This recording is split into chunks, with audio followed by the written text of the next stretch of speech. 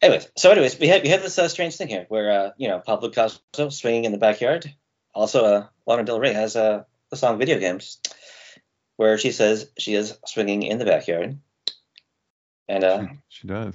so Swinging in the backyard, something in the fast car, staying in my lane. No, is that what she says? I can't remember. well, whistling my name, whistling my name. So I can't remember. if we compare these lyrics, there, the third line is Pablo's feeling better now versus whistling my name. Could be a clue. I don't know, man. Maybe she's She's whistling the name because a bird like whistles, Yeah. So I mean, Pablo's feeling better now. So that implies that Pablo was sick. So think about it. Wait a minute. Am I missing something? Is Pablo is speaking to somebody else specifically in code? What are we talking about? We're talking about Picasso. What are we doing? What are we doing? Blue period? What's happening? Well, he's saying that Pablo Picasso is the artist, and Pablo is hanging himself. Well, he's hanging by his fingernails though, so he's not necessarily hanging by a rope. But Pablo is this? Looking at this, I would think that it's because Pablo is famous for his blue period. Blue is like leaning down, so Pablo's better, and he's no longer blue. Banisters, she has the song "Beautiful," where she directly compares herself to Pablo Picasso. She also in Blue Banisters, she must have mentions blue so many times. I mean, throughout the album, it's just blue, blue, blue, and it's true. Yeah. So I mean, what other girl's gonna be blue? Right. Well, she listens to Billie Holiday all the time, so they'll do that too. And Nina Simone, and who else was a big fan of Nina Simone? Am I right? Right. Pablo's also right? No, sorry. Pablo's also Paul, right? Gnostic apostle. Yeah. There you go. Yeah. Dig it. Yeah, because it's like the new church, right? If you're saying it's like the eon of Ma'at. Yeah, of Ma'at. Yeah, as opposed to Horus. Yeah. Is that how it works? We go, Horus the Younger, Horus the Elder, and Ma'at. Right. So Kenneth Grant's whole thing, to jump ahead, is that there's like the two concurrent ions of Horus and Ma'at, and the Ma'at ion started in 1948. Although you might say that it started in 2011, but again, I'm getting ahead of myself. Okay. Anyways, Daniel Radcliffe introduces Lana at Saturday Night Live, and an interesting thing here is how he was in that Weird Al movie. Oh yeah, that's right. He played Weird Al. Yeah, I gotcha. Yeah. And who else is Weird Al? Weird Al Aleister Crowley. Am I right? Yeah, you're right. He's weird old Uncle Al. Yeah. Yeah. But so, did you guys see that movie? Yeah, absolutely. You remember how it ended? Yeah. I did not see it. No. So freaking Madonna. Madonna. Weird Al regrets not letting Daniel Radcliffe sing. He shouldn't regret anything with that movie. It's fucking perfect. But anyway. Yeah. But so freaking Madonna becomes a coke baron and assassinates Weird Al in 1985. So think about that, because when was Lana born? Oh my god. Yeah, I dig it. Yeah, I totally follow you. And you know what? Weird Al is just like that, dude. It's like you're like the place where you would least expect it. Look closely at that fucking Weird Al movie, whatever it's called. What is it called? Strange, the Al Yankovic story, something like that. Weird, the Al Yankovic story. I mean, I assume it's called Weird because he has Weird Al. Weird, the Al Yankovic story. But anyways, anyway. The point is, in the movie, freaking Madonna, and that's the obvious esoteric significance there. Sure.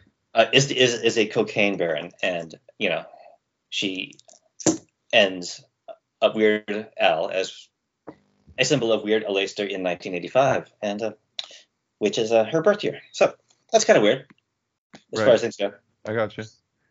Yeah, this is something that's always been this kind of battle in the pop world, is who the continuation is of different people too, but Madonna's the big one. So it's like who, and they did that whole, I think I talked about this 2 weeks ago, but it was like they did that whole ceremony where she's going to hand over the crown, so to speak, to Britney Spears, and it's like, bitch, sorry, you don't get to decide who gets to be the successor of your archetype. And so you're like, is it Lady Gaga? You know, she's got the whole Scarlet Woman thing going on, but then you're like, I think Lana's like, she's the real snake in the grass, you know, not even in a Right, bad right, way, like right, the right. golden snake in the grass, you know. It's like that she's kind of always just kind of been there, and she's so she doesn't front so much, you know. You got and she's not pop at all. She's like Well, this other thing, and that would make more sense actually. It's like we don't just want to continue of Madonna herself, you know. Madonna's already become a continuation of herself, so to speak. It's like right, yeah. So to skip down here, we've got this excise line from Station to Station. You look like a bomb. You smell like a ghost. You eat like the terminal girl. You escape to the bridge, but the men hurt your back. You sit and you piss dark water. You're silent but aware. You're seething but warm. You swordplay to reach our daughters. The return of the thin white duke, throwing darts in lovers' eyes. So that suggests the there's your Doctor Strangelove connection. yeah. So a very stranger undercurrent to the Station to Station song than maybe people even thought about, because in Station to Station, the girl herself is kind of not really there. I mean, he talks vaguely about like we and maybe a you, and then how he's in love with someone, but the girl herself is very much absent from the song itself, and it seems almost like a deliberate censorship on his part. So I'm sorry, I just have to ask something basic here. Are you suggesting that in the same way that one could argue that Lady Gaga is the actual continuation of Madonna and that Britney Spears is kind of like a front or whatever, could you argue that Lana Del Rey is a continuation or the successor, I should say, of Bowie's Trip, in the same way that like you're talking about Kenneth Grant and that he is the successor of the OTO? You know, he is a continuation of the whole Crowleyan thing. And so it's like in the industry, it's as though, because I could relate Lana Del Rey to David Bowie. I could never relate Lana Del Rey to Madonna. No, but I could Lady Gaga for sure. I mean, they both grew up in New York. There's all across from Strawberry Fields. It's just like totally there. But yeah, anyway. Yeah. I mean, originally it was a sync thing where like, if there's a successor to David Bowie, I mean, it has to be Lana, right? Because it has to be Lana. I'm actually completely But I mean, I just thought it was a sync thing because, you know, I'm not gonna like. No, it speaks for itself. It's all in the data. Like you're like, I see what you're getting at. But, man. I mean, I wouldn't try to like go into like anything further than that, because I mean, to go further than that would just be insane, and I'm not insane, man. I'm just getting baseline, you know. Yeah. Well, Jason, you have a quote somewhere further down your post where you're talking about somebody considering David Bowie himself as being the Scarlet Woman, right? Correct. And then, which just sort of makes sense because the dates of his birth work out with the Babylon working, right? But right. How so? Tell me about that. Did I miss something there? Well, the Babylon working ended in March 1946, and then he's born January 1947, right? Yes. February 28th, 1946 is when he went to the desert to invoke Babylon, and yeah. So, anyways, I'll get to that hopefully. Yeah, we don't get too sidetracked here. You keep saying we get sidetracked, but then you toss out these golden nuggets that, of course, I know. yourself, right? Right. This is in the tradition of Always Record, right, where things tie back around in unexpected ways. I know. It's just that you guys wanted me to go in order, I thought. So. Yeah. No, this is great. This is fun. As long as you're satisfied with this is the main thing. Yeah. So in around 1975, 76, I think it's 76. David Bowie's out of his mind on cocaine and says, I'm going to write my autobiography. Autohagiography, excuse me. Yeah, well, he says autobiography, but yes, autohagiography would probably be more accurate as far as, because he says, he's going to be the microcosm of all matter. And and then he also makes in 1975, I think, these tarot cards here, which are very much influenced by the Thoth tarot deck, as far as things go. And so that just really shows that he was very into Crowley around the period of 75, 76. How are we supposed to know if that's the star or the sun? He actually wrote star on it. So. Okay. Oh, it says star? Oh, I'm sorry. Yeah, it actually says star. Oh, I see it. Yes. Okay. Yeah, so it says lovers, death, star, moon, and nothing on Earth. But Yeah. Right. Yeah, I was. So I saw this part, and I was looking up the Thoth deck and trying to see the parallels. It's like kind of vague parallels. Like the star doesn't look exactly like it has different. Mhm. It has a 6-pointed star in the Thoth deck. I think it has a 7-pointed star. for Yeah, example. last week we were looking at an album cover from Who that had like the tarot cards in it, and then it was absolutely Thoth deck inspired, especially Death. You could see it. Right. Who was that? Yeah. Was that Blue Oyster Cult? Yeah. Yeah, there's this whole article this goes along with where they like detail the reasoning for why it's Crowley influenced. Okay. It has to do with like the colors and lots of little things and so it's very like arcane and very subtle. And so he's really trying to like bury like just how much of what he's doing is indebted to Crowley, and trying to hide that from being too overt. But it's there always, like his Crowley influence. And the one other thing that he said that he was very into was the Gnostic beyond God as the major search in his life. And then in the Lazarus production and the final No Plan EP, there's this very strange song called When I Met You, which is very long, so I'll not quote all of it, but he apparently met this person who opened his mouth and made his spirit rise. And where else does it say that, his spirit rose? Black Star, right? Mm-hmm. So this girl was the one who made his spirit rise in the Black Star song. So that's the connection there. Mm-hmm.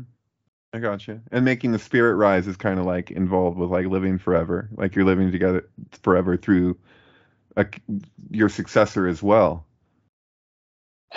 Yeah, but and he rose from the dead essentially, and in an esoteric sense. Okay, so the story of Lazarus is that he's dead and Jesus raises him, but then they eat dinner together, or at least it says Lazarus was at the table too. So some people have speculated that they're actually eating Lazarus, and that it's a joke, but I don't know.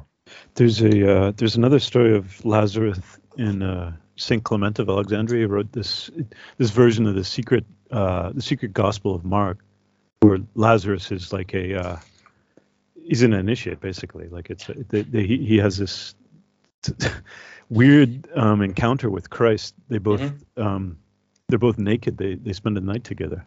Right. Who knows right. what happens, right? But that's really interesting to look the at. Story in the gospel where he says he's not dead but only sleeping, or is that for a little girl or something?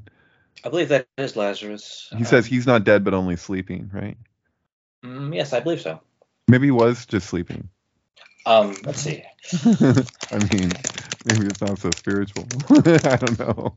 Sorry for trying to debunk the spiritual story of Lazarus. But...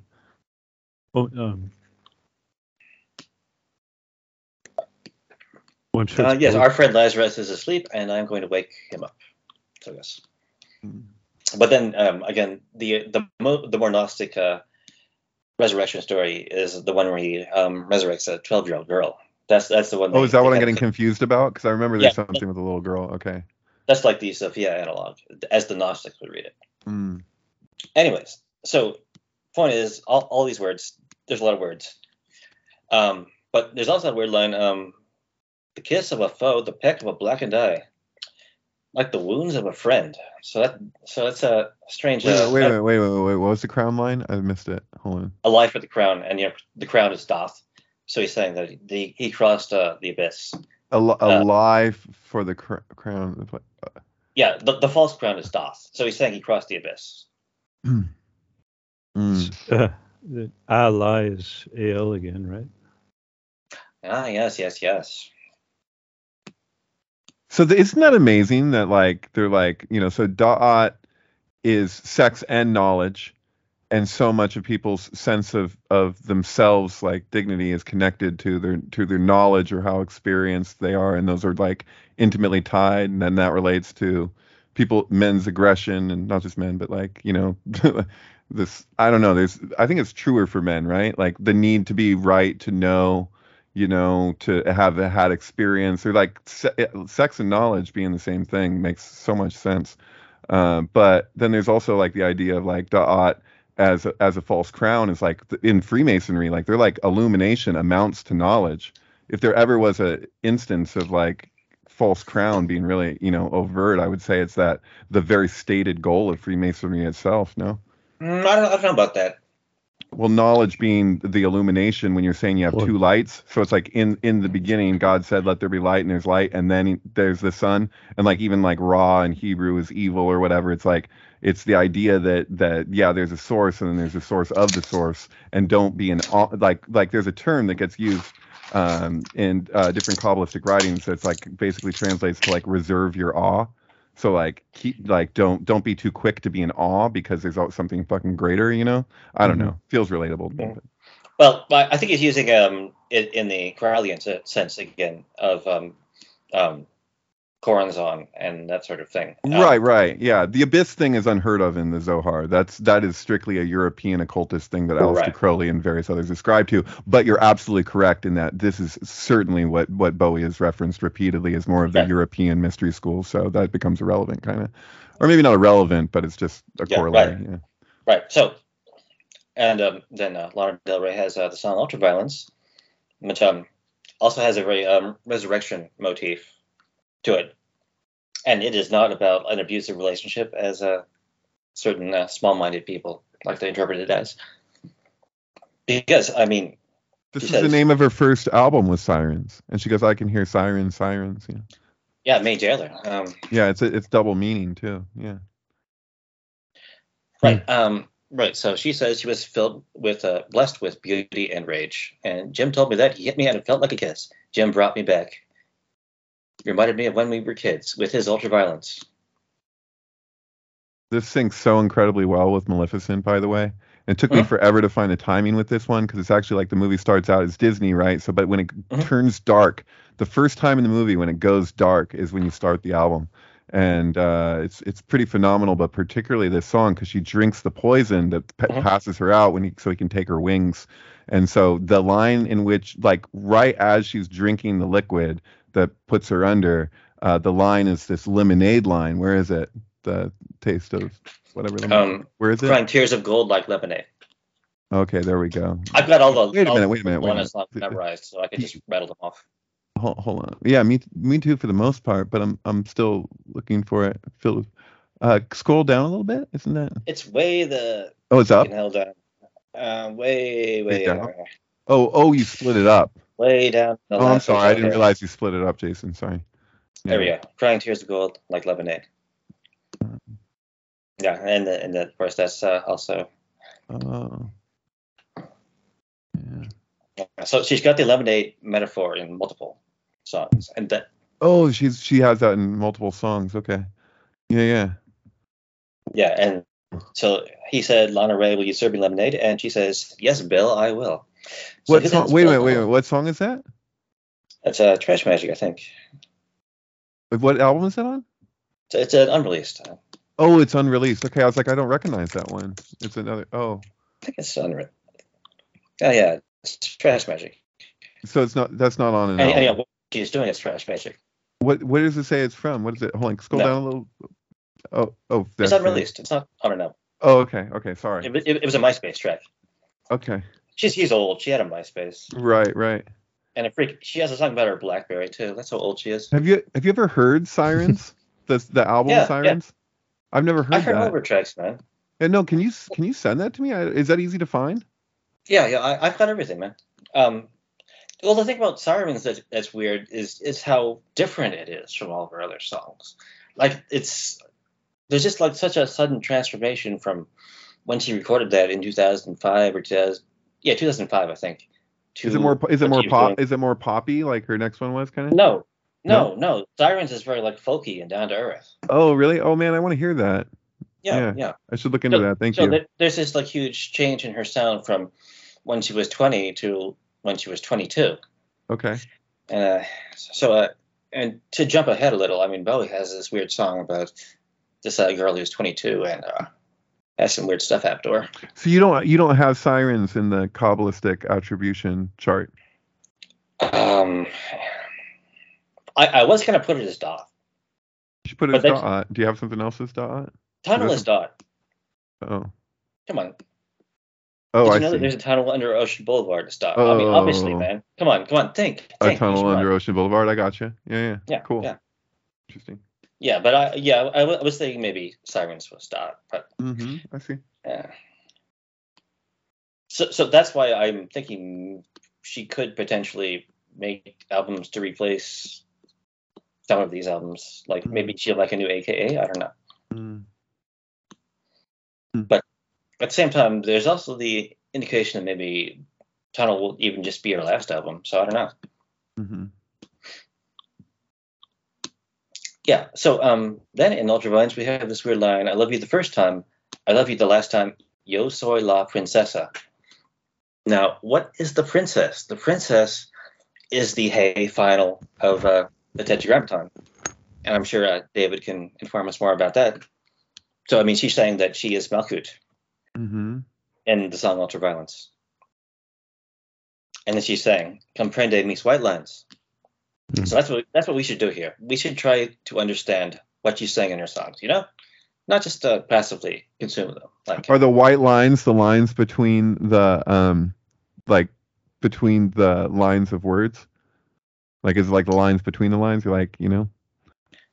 I mean, are we just talking about Coke, or are we talking about, I don't know. She wants you to think that she's talking about Coke, but she's not talking about Coke here. She's talking about her wider words. Right. As just wider words. What is this from? This is from no. This is from the Book of the Law itself. Where, this is an excerpt from the Book of the Law. Okay. No, that's the thing. Oh, wait. Lana says, "Comprende mis white lines." Oh no, I'm asking. Write this wider words. What is that? But go on. I was instructed. Yeah. After the fact, but who's writing this? Is this Kenneth Grant? What are we looking at? Let me talk. So Lana says, "Comprende mis white lines," but then Aiwass says to Aleister Crowley, "Write this in wider words, but go on," because he couldn't understand what Nuit was saying when she said, "The unfragmentary, non-atomic fact of my universality."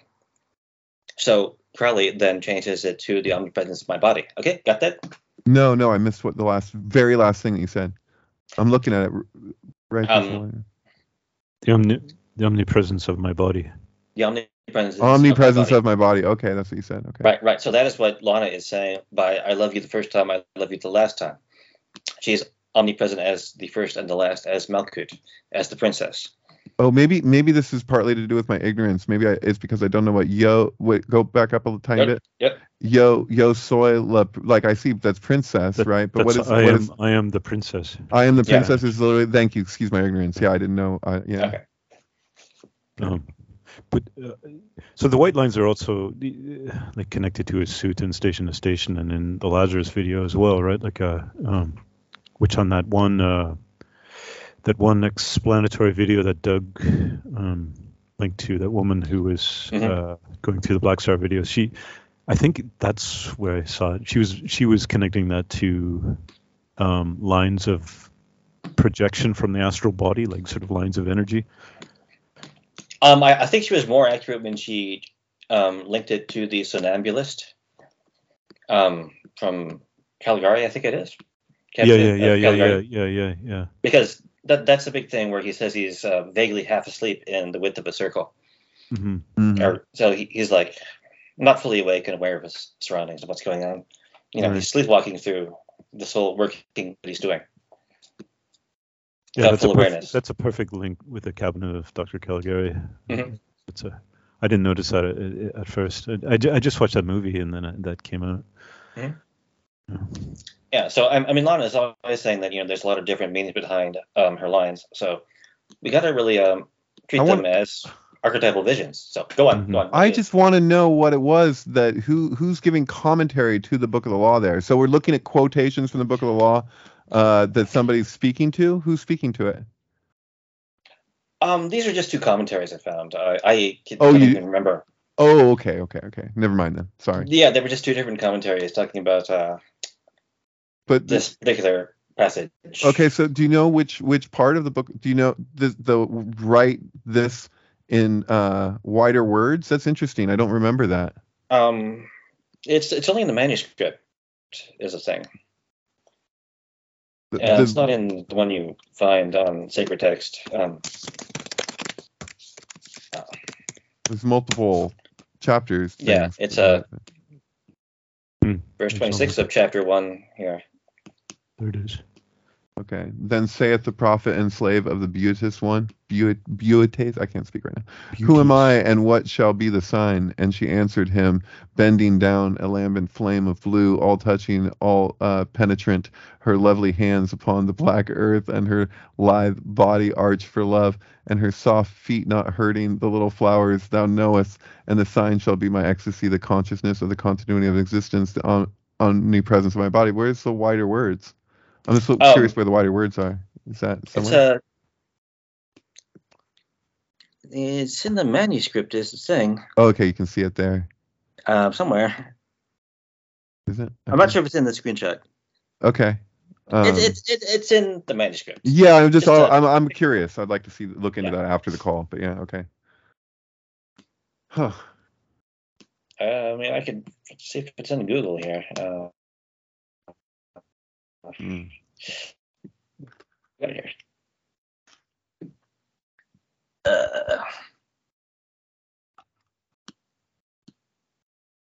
It should be in the printed. I mean, you're supposed to be able to look back and forth between the printed and the script. And okay, here we go. Oh, there it is. Yeah. Right. It's in wider words. But oh, I see it. Yeah. And it's crossed out. Far out. Yeah, it actually says, but go forth on. So. Right. Huh. Interesting. Thank you. Wow. A razor. It's almost like a Derrida move.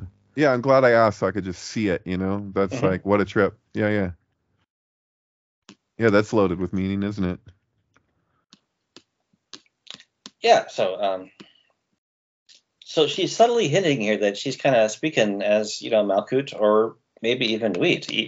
If you want to make a logical leap there. And Lana is always saying, I don't make pop. My creative process is more psychological. When people started to list, I had already been running for 10 years and had a very deep psychological universe. So, there's a lot going on under here. Okay, this is where it gets... I love this part that's coming up right now. The Terrence part. Right. You ever listen to the Bealey Brothers, shithead? Name one lyric from that song. So yeah, what is the Bealey Brothers about? Because Bowie says this wasn't just a song about brotherhood, so I didn't want to misrepresent it by using my true name. And there are layers of ghosts within it. That's a word he uses a lot. And then he says, yes, ghosts. Yeah. Layers of ghosts is great. Mm-hmm. I was never quite sure what real position Terry had in my life, whether Terry was a real person or whether I was actually referring to another part of me. Dude, what was that video game that David Bowie did? That was weird Omnicron. as hell. Omnicron. Right. Yeah. Don't try to play it. It's awful. I did try and play it. Yeah, I mean, I didn't try and play it. I watched like a long YouTube video or whatever of somebody playing it, and I felt like I just experienced it. So I was I can't believe I sat that long watching that. But I like there's certain parts of it that are just incredible, and the stuff that Bowie's saying, wow, yeah. So I guess I said this last time, but I guess it's worth repeating. And so this is how the Bealey Brothers starts. And so the story goes: they wore the clothes, they said the things to make it seem improbable. The wail of a lie like they hope it was, and the good men of tomorrow had their feet in the wallow, and their heads of brawn were nicer shorn, and how they bought their positions with saccharine and trust. The world was asleep to our latent fuss. Ooh. So what do you think that means? That's rich. Had their feet in the wallow, and their heads of brawn were nicer shorn. So, I mean, he seems to be saying that in the future, their exploits will be legendary. Mm-hmm. And that no one knew at the time what they were. Because they would say things totally. And wear clothes to make it seem very improbable that they were who they really were. Well, isn't that the role of the Hierophant? To basically get to introduce symbols and meanings and all these things so that when the curtain is finally pulled back or whatever, that's part of it. It's like you were acclimated into the next reality, which goes beyond like conditioning, like what we see from like focus groups or whatever, because it's art, So it's their art. They're doing the greater work, right? I don't know. You nailed it. You nailed it there. That is a perfect description. Thank you. These lines had their feet in the wallow and their heads of brawn were nicer shorn. Like the feet and head thing is, we were built upside down. Mm-hmm. Right? Isn't that a lyric in Black Star? That's in Black Star, right? Like yeah. Which always felt kind of relatable because the tree, the roots are its branches, right. Yeah. So I mean, he's saying these guys will not be who they appear to be, and they will buy their positions with playing nice with corporations and right. whatever. The world will be asleep to what they are doing. Totally. Yeah. Could you play this video? This Terrence Loves You video? I think it is a. I mean, it's a pretty long song. Yeah. I'm not sure how it'll go over the Skype. I might not, but I just want to look through it. Just visually, huh? Yeah. Yeah. You can you when you go to share video, there's an option to share sound too or not. But whatever, we're getting the visual of it. When I pushed my video, I got sound. Yeah, you might have already had that setting. Oh, it's fine. We don't have to watch it all. It's just.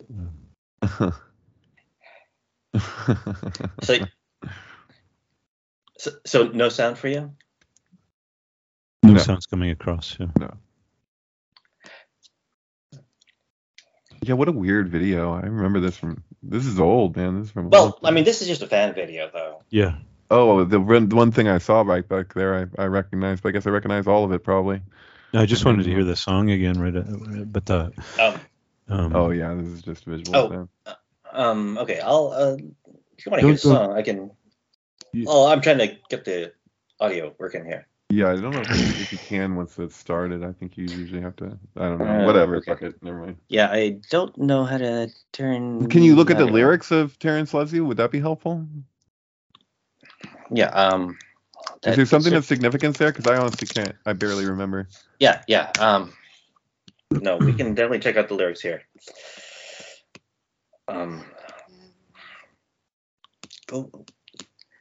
Yeah. So in the lyrics of Terrence Loves You, she says, "You are what you are. I don't matter to anyone, but Hollywood legends will never grow old. And though our love was hidden, it will never grow old." It'll never go cold. So, yeah. This is intimately attached to Bitter Moon for me. Honeymoon and Bitter Moon. Yeah. Well, the interesting thing there is, of course, the ending where the guy blows his brains out.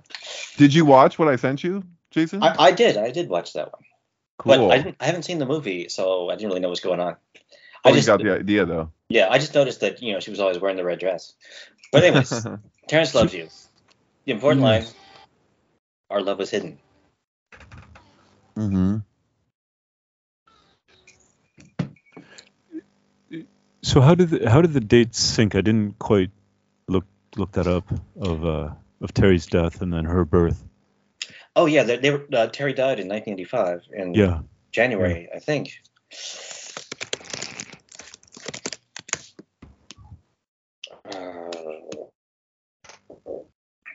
That's not the one I want. Google is making this hard. Is it? Death, 16 January 1985. Oh, there you go. I think. Maybe. Were we just talking about 1985 with the beginning of the age of Ma'at or whatever? Right. So. Oh no, that's 1948. 48. 50. Yeah, never mind. She was born when? So Terry died in 1985 sometime, and Lana Del Rey was born in 1985. So yeah. Oh, there we go. Okay. That's kind of weird. Yeah. Jumping all over the place. Do you know the months of when is her birthday? Oh, you're making me look everything up here. I thought you'd have that on the tip of your tongue. Yeah. Yeah. You have a June lot. 21st, 1985. Wow. Okay. And June 21st, 85. That's Prince William's birthday. So Same year too? No. I don't know. It wouldn't. Who knows? Be close. he passed away on 16th January 1985, I think. Right. That's So what it says. they had a good overlap time together, Lana Del Rey and David Bowie, between what did we determine it was? 2012 to 2008 or something? Until he died, you mean? Yeah, like when Lana was on the scene and when David Bowie was still No, right. around. I mean, her EP came out in 2007, 8. Oh, there we go. How do you want to count it? Yeah. Totally. So, had they met? No, they've never met ever. Okay. That's important because he says the mysterious girl, he never meets her. So, He never meets her. Yeah. 2008 for Kill Kill EP. Anyways, the weirdness about Terrence Loves You, if I can go back to that. Yeah. Of course, she says that their love is hidden. And then that's where she says ground control to Major Tom. Something wrong? What did she say? Your circuit's dead. There's something. What does she does the lyrics, but she says she twists it. What does she say? Can you hear me all night long? Can you hear me all night long? Thank you. So just like Young Americans. Mm-hmm. All night, you want the Young American. Right. I gotcha. But then it ends with I lost myself and I lost you too, and I still get trash, honey, when I hear your tunes. Right. Word. So, I mean, the guy is a musician apparently who has his music played a lot, enough for it to bother her whenever she hears his tunes. Totally. Yeah, and so anyways, and then she had this other weird thing she said about it. Have you ever just not been able to take listening to your stupid ex-boyfriend's music? Yeah, that was interesting. Yeah, so I mean, this guy is a Hollywood legend who will never grow old, and their love is hidden. And she hears his tunes. Mm-hmm. Yeah, the jazz thing even. Because it's like, a lot of his stuff was super jazzy, especially like even if you listen to that album Earthling, and it's like he's taken like jungle tracks, and he's like made them combined them with jazz in such a way that I think he pioneered that. Was he it sounds like off key and it doesn't matter, like it's just like because you can feel the intention, like he just and it's like I don't know. Is it that you don't like jazz or it intimidates you? It's like, I don't know. That's a great album, by the way, Earthling. No one talks about totally. that album. I love it. No, I love it too. Yeah, I love all of Showgirls, man. Even Never Let Me Down. So yeah, just to get back to Terry Burns, this is I don't know enough about the biography, but was it his brother Terry that got him initially into Buddhism? Like he almost became a Tibetan Buddhist monk for a while. And I know I was reading the interview that he did with or the conversation that he did with William S. Burroughs, and he said part of his inspiration was from reading Jack Kerouac and Jack Kerouac's interest in Buddhism. But there's a connection with his brother too, right? Like they so do you know any more about that, or? I'd have to Google it. But I know he introduced him to jazz. Oh, there you go. And yeah, so I think you're right. Maybe. But at the same time, I think maybe Bowie would have had his own interest in Tibetan Buddhism, quite apart from what Terry would introduce to him. Well, it could have been like, that was the introduction of jazz, and then the beats as well, and then that led to Buddhism. Which makes sense. You're right that Buddhism was very at that time for the whole beat scene. They were very influenced by Buddhism, and probably largely influential from Jack Kerouac. Dharma Bums is well, yeah, for sure. It really impacted a lot of people. I mean, wasn't Bowie really impacted by a lot of books out there, but Stranger in a Strange Land wasn't. No, he actually said he hated that book. Yeah. Oh, that's right. He said he hated. I'm sorry, I just remember him mentioning it, and that's how I retained it. Yeah, that's like when you do like advertising that you include another product and people remember the other product that they're telling you you don't want. Sorry. So it was too flower power for him. Right. Which is interesting because he had the flower power period as well. Well, yeah, but he was saying that like these hippies don't know anything about what real cosmic consciousness is, so I'm going to show them. Totally. I mean, it was probably I'm sorry. Go ahead. It's interesting that he almost became a Tibetan Buddhist monk, and then he sort of stopped that path and decided to become a rock star. It's almost like he became a bodhisattva in the form of a rock star, right? Like exactly. Buddha, right? But he saw what Leonard Cohen was doing, and he was just like, that just seems too much, man. Mm-hmm. I could make a transformation as a rock and roll star. But this is the same as Joyce. Like Joyce had, he was due to become a priest. He could have easily become a priest. He was invited to become a priest, and then he rejected it in order to become an artist.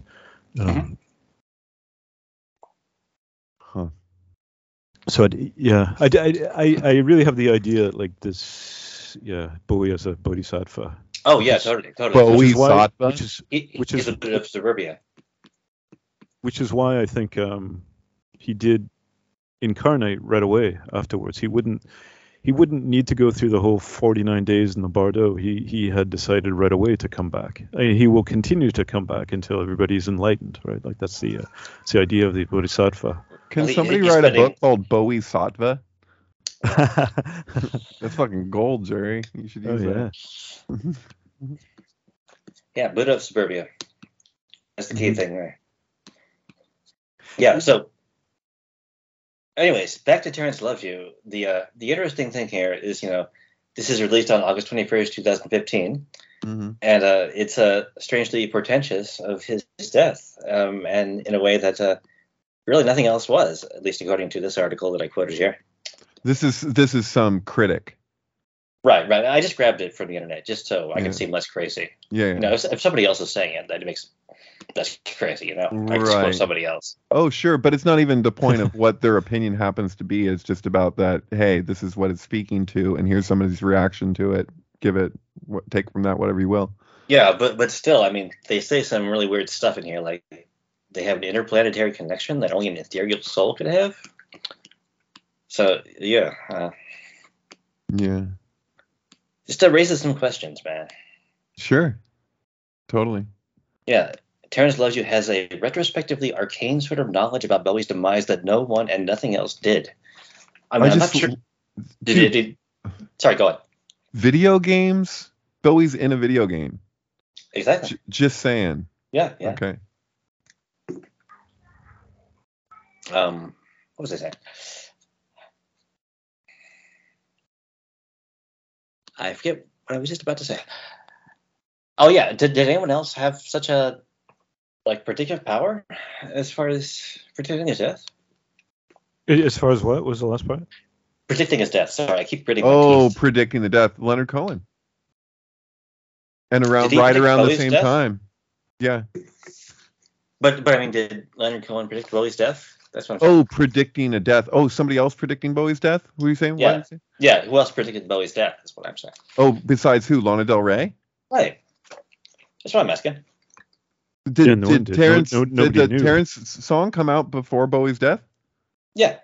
What year did Honeymoon come out? 2015. Oh, shit.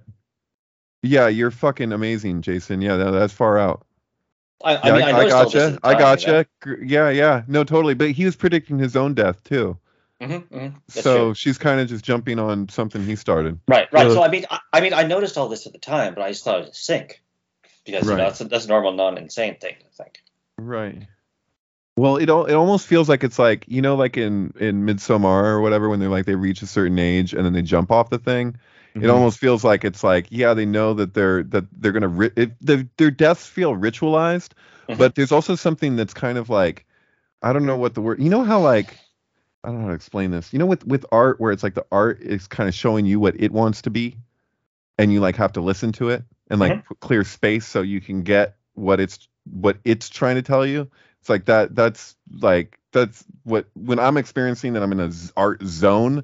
That's what's happening, and I know that musicians experience that and writers experience that where it's like it's in the gaps, but it feels like that what Bowie did, and excuse me, but yeah, Leonard Cohen did was like this thing where it's like it's both. They like it's intentional and it's magic. It's like it's happening. It's like this is they were like tuned in to like what was approaching as it was approaching because they're that in touch with themselves. Like it's really amazing, the way they both delivered like incredible fucking albums like right before they died that were about their own deaths in so many ways. Well, Bowie knew for like about a year that he had cancer and he's probably gonna die, right? Like 18 months. Yeah, okay, year and a half. Jupiter mission, 18 months later. Okay. Well, I mean, that's the heads up that he got was 18 months. Wow. Yeah, there you go. I see it. Okay. So did he predict something before that? Are you saying or? No, Ultraviolence, the Lana Del Rey album was released 18 months before his death. Right, but Terrence Loves You, that's on Honeymoon. Yes. Yeah. Yeah. No, but then 18 months before he died.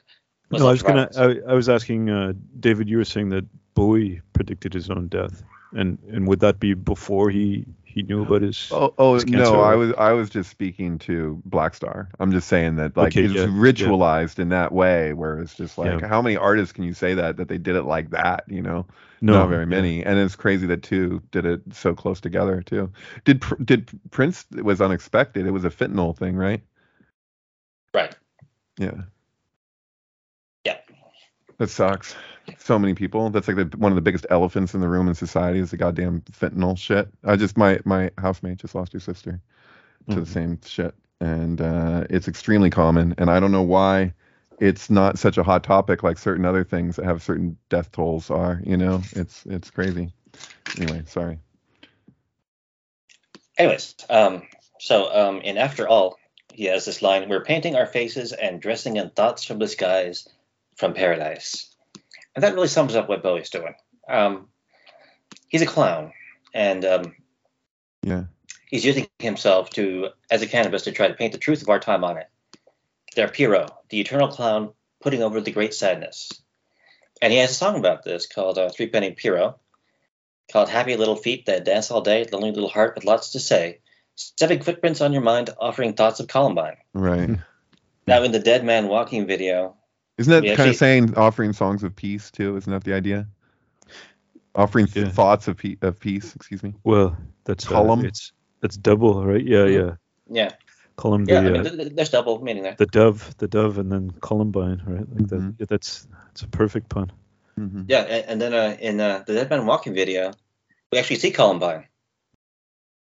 In the Dead Man Walking video, we see Columbine like crawling around. Like in a box. I don't remember. Well, you'll have to watch the video. Yeah, you sent that, but. So, Bowie's saying that he's the dead man walking, and there's going to be a Columbine somehow, somewhere. Yeah, isn't that same album has Telling Lies? Exactly, and Little Wonder. That's an important one. Yeah. I don't want. What? I want certainty. I don't want belief. I want certainty. I don't want knowledge. I want certainty. Oh, knowledge. Thank you, Dot. Yeah. Yeah, so Pierrot takes the stage to play for all, for here's a life misfortune rules, forsaken by his Columbine. So certainty is Keter, right? In this sense. In the Bowie Kabbalistic tree sense. Man, I don't know what he's saying in that song, honestly. Well, I mean, I really, I mean, I don't know. It's like he's saying he doesn't want da'at. He wants something that's beyond that. He doesn't want gnosis. He wants direct apprehension. There you go. I don't want knowledge. Well, because he said that the song wasn't actually about him, so it's always one of those complicated things where it's like, is he speaking as himself or is he speaking as his shadow self? But isn't he always kind of or frequently doing that with the white Duke, thin right Duke, and all that shit? Right. I don't want knowledge, I want certainty. And it's his in the street, a man shouts out loud, a wallet drops and money flies into the midday sun. So money is an important symbol here, but we'll get to that later. Mm-hmm. So the earthling is on fire. That's the important thing. He's burning himself up. Mm. A Patrick frame of tears and wine, the nectar for cruel Columbine. And then we have, to skip forward just a little bit, Pink Bowie's- flamingos are my spirit animal, by the way. Oh yeah. We have Bowie's autobiography, The Return of the Thin White Duke. Mm-hmm. And in it, he talks about first his indebtedness to Vince Taylor as a messiah figure, which is partially what he patterned Ziggy Stardust off of. But then he says, my records were selling and I was being a man in demand. I thought of Vince and I wrote Ziggy Stardust. So he's the messiah, Ziggy Stardust, the leper messiah, the Naz, that's sort of the Nazarene. Orpheus. Yeah. Mm-hmm. I thought of my brother and I wrote 5 years. So 5 years is apparently about his brother. Then he says, then my friend came to mind, standing the way we stood in Bewley Brothers, and I wrote Moon Age Daydream. So right there, again, he is saying Bewley Brothers is not about my brother. It is not about Terrence. So, Well, Moon Age Daydream. Isn't it? It's the legendary Stardust Cowboy, man. Look it up. Oh, no, I did look it up, man. I've gone through all the interviews here. Okay, you saw that interview with him talking about the few interviews with him Right. talking about the legendary Stardust. So there's going to be another documentary coming out about him pretty soon here. Hey, we have his own autobiography here where he talks about it. Vince Taylor. And, yeah, I was wondering, have you read that? Have you read his whole autobiography? I'd really like to. But There's only like a little snippet of it that was published on Dangerous Minds, which is really, really revealing. Like this thing is just crazy. Are you saying it wasn't completely published as a book? Sorry, I'm sighing at the ads that keep coming up here. Not you. Oh, no problem. Because it wouldn't let me turn on the ad block here. Screw you.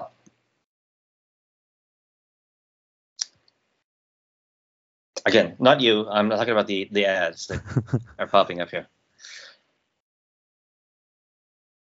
Yeah, no. Cameron Crowe, the guy from Almost Famous, was given the manuscript of Bowie's like cocaine-induced autobiography called The Return of the Thin White Duke, where he like basically tells all of his secrets. And so this manuscript is just sitting in the Rock and Roll Hall of Fame, and they won't let anyone copy it. Oh, because wow. they're assholes. Wow, really? No shit. Huh. It's like the Kubrick archives, man. Yeah, what the hell? but this thing is just freaking insane. Like, because it's like the manifesto of a fucking space alien, Yes. like out of his mind on cocaine, just saying all of his secrets. And but I'll get to it later because it ties into other stuff. But it's insane. You could probably get access to it as a researcher. Well, that's what I'm saying. Anyone in Ohio can just go there and like look at it. Ah, that's what I didn't go to that link. That's what you're saying about Ohio. Yeah. See, you got to okay. actually follow my links, man. They're important. I did. There's just so many of them, you know. Yeah. There's a lot, So dude. little I read time. a lot of your links, Jason. Okay. But yeah, field trip to Ohio. Come on, we gotta check this thing out because it's crazy. I'd be into that. Yeah, the Thin White Duke manifesto. Yeah. So, anyways, in this section here, he says that Bewley Brothers, his friend from the Bewley Brothers, is the subject of Moon Age Daydream, and Moon Age Daydream. Keep your mouth shut. You're squawking like a pink monkey bird, and I'm busting up my brains for the words. Pressure space face close to mind love. Freak out in a Moon Age Daydream. Oh yeah, don't fake it, baby. Lay the real thing on me. The Church of Man Love is such a holy place to be. Make me, baby. Make me jump. No, you really care. Make me jump into the air. Keep your electric eye on me, babe. Put your ray gun to my head. So put your ray gun to my head. Mm-hmm. And again, like he's talking about a girl here, like, or maybe a male lover, but I mean, he's not talking about his brother. That's the point. Dude, I had a crazy experience with this song once where I was seeing the Eagles of Death Metal play on New Year's. And the lead singer was overtly high as hell, and I was high as hell myself. But he did a cover of this song, and I was like singing along, and we made like high eye contact for like a really long time while we were just doing this song because I know all the lyrics, It's one of those things. And they actually played the song that when the shooting happened in France was like, Right. I know the devil, I sing a song or whatever the fuck, the devil song. Oh, And remember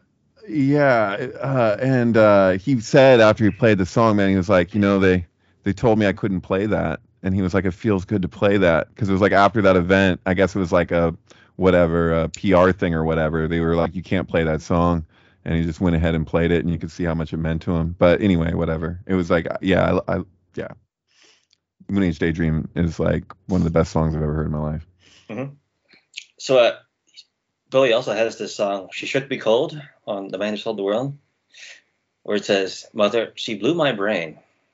So, getting his brains blown out is a common theme in his songs here.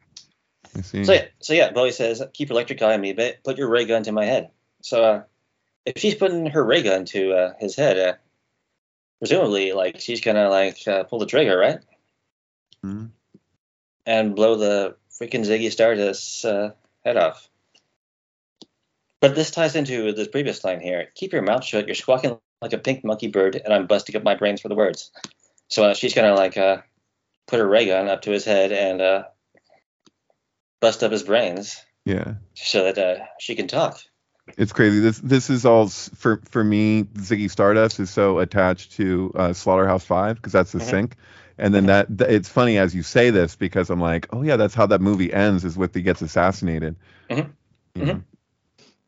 Yeah. So the important point is, Bowie has clearly stated that Bealey Brothers is not about his brother, and the person in Moon Age Daydream is the person in the Bealey Brothers, who apparently is a girl. I mean, if we read Moon Age Daydream as being heterosexual, which it could not be, but the point is, it's about a love interest more than a brother.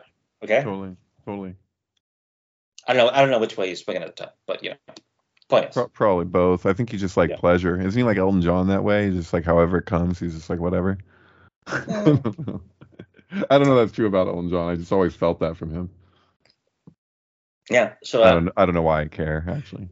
It might be a Philip K. Dick thing where he switches personalities completely. Right? Ooh, yeah. You ever notice his hair is parted different ways every so often? He wears a ring on the opposite hand. Right.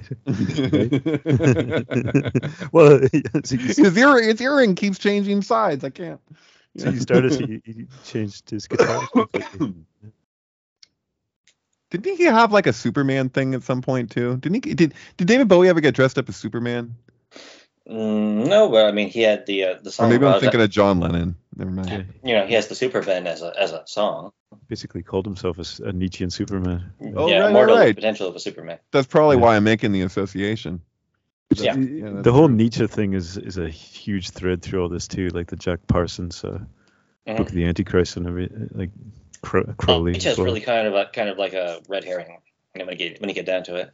Yeah, I like rereading the Jack Parsons bit that you sent me, Jason. That's important to like. Yeah, Book of Babylon. That's some I don't know. That's just some basic shit that it's like, oh yeah, that's what they believe. I don't think Nietzsche's a red herring, really. All those guys are influenced by him. Did somebody say Nietzsche was a red herring? It's red herring in as much as Crowley is really the important link. Yeah, Crowley was also heavily influenced by Nietzsche. Right, exactly. Yeah. I don't think as much as people would think. I think he's more into the Western esoteric tradition that Nietzsche was also drawing from. It's like branches of a tree, I guess.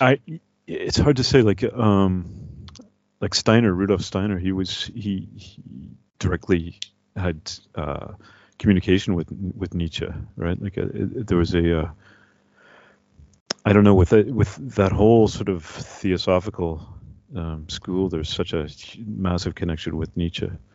Right. Dude, do you know how prolific Rudolf Steiner was? So, like, if you go and you look up Rudolf Steiner's books, it's not that extreme. But I stayed with grandmothers in mud huts in the middle of the Arizona desert, and they had a mud hut that was just a library that was almost entirely Rudolf Steiner.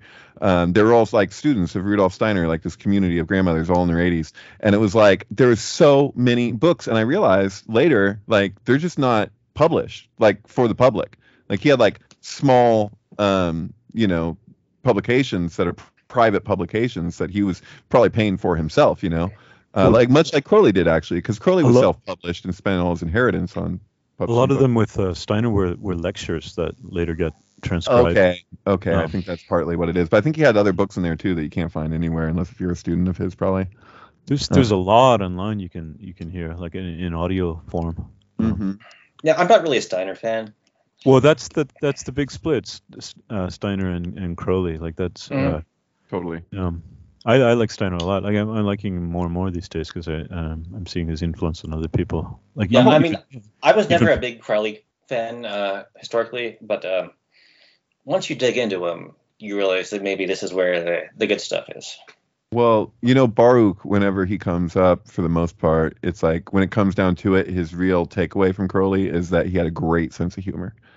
He's like, you say what you will, but that guy was funny, man. Yeah. I mean, you got to take it with thou wilt. You got to take it with a grain of salt, like tongue in cheek. Like this guy was not like the ipsissimist that he claimed to be, but if you take him as a flawed human, and you can take what you. Well, that's the thing. Like, by your fruits you shall recognize them, right? Like Crowley is messed, right? But at the same time, like he was a legitimate channel for certain, like legitimate communications. Is kind of my thesis. Sure. Yeah. So like he was used to deliver the Book of the Law and Liber 418, Vision and the Voice, and that's the important thing. Mm-hmm. But like his commentaries on those things are flawed in many ways. Well, it's funny, he contradicts himself in a way, because right. The person who's supposed to be the one to be able to interpret the Book of the Law isn't him. Exactly. Yet, what does he do? But does the laws for all and but it says that no beast can divine the mysteries, which would mean that the Scarlet Woman would have to divine the mysteries. If you take that in a more literal kind of way. Well, somebody's got a baby. No, that was the Scarlet Beast. So it's been 2 hours. I'm going to stop the recording and then restart it, but I think I'm going to have to... Here, watch this. I stopped it. Did that stop? There we go.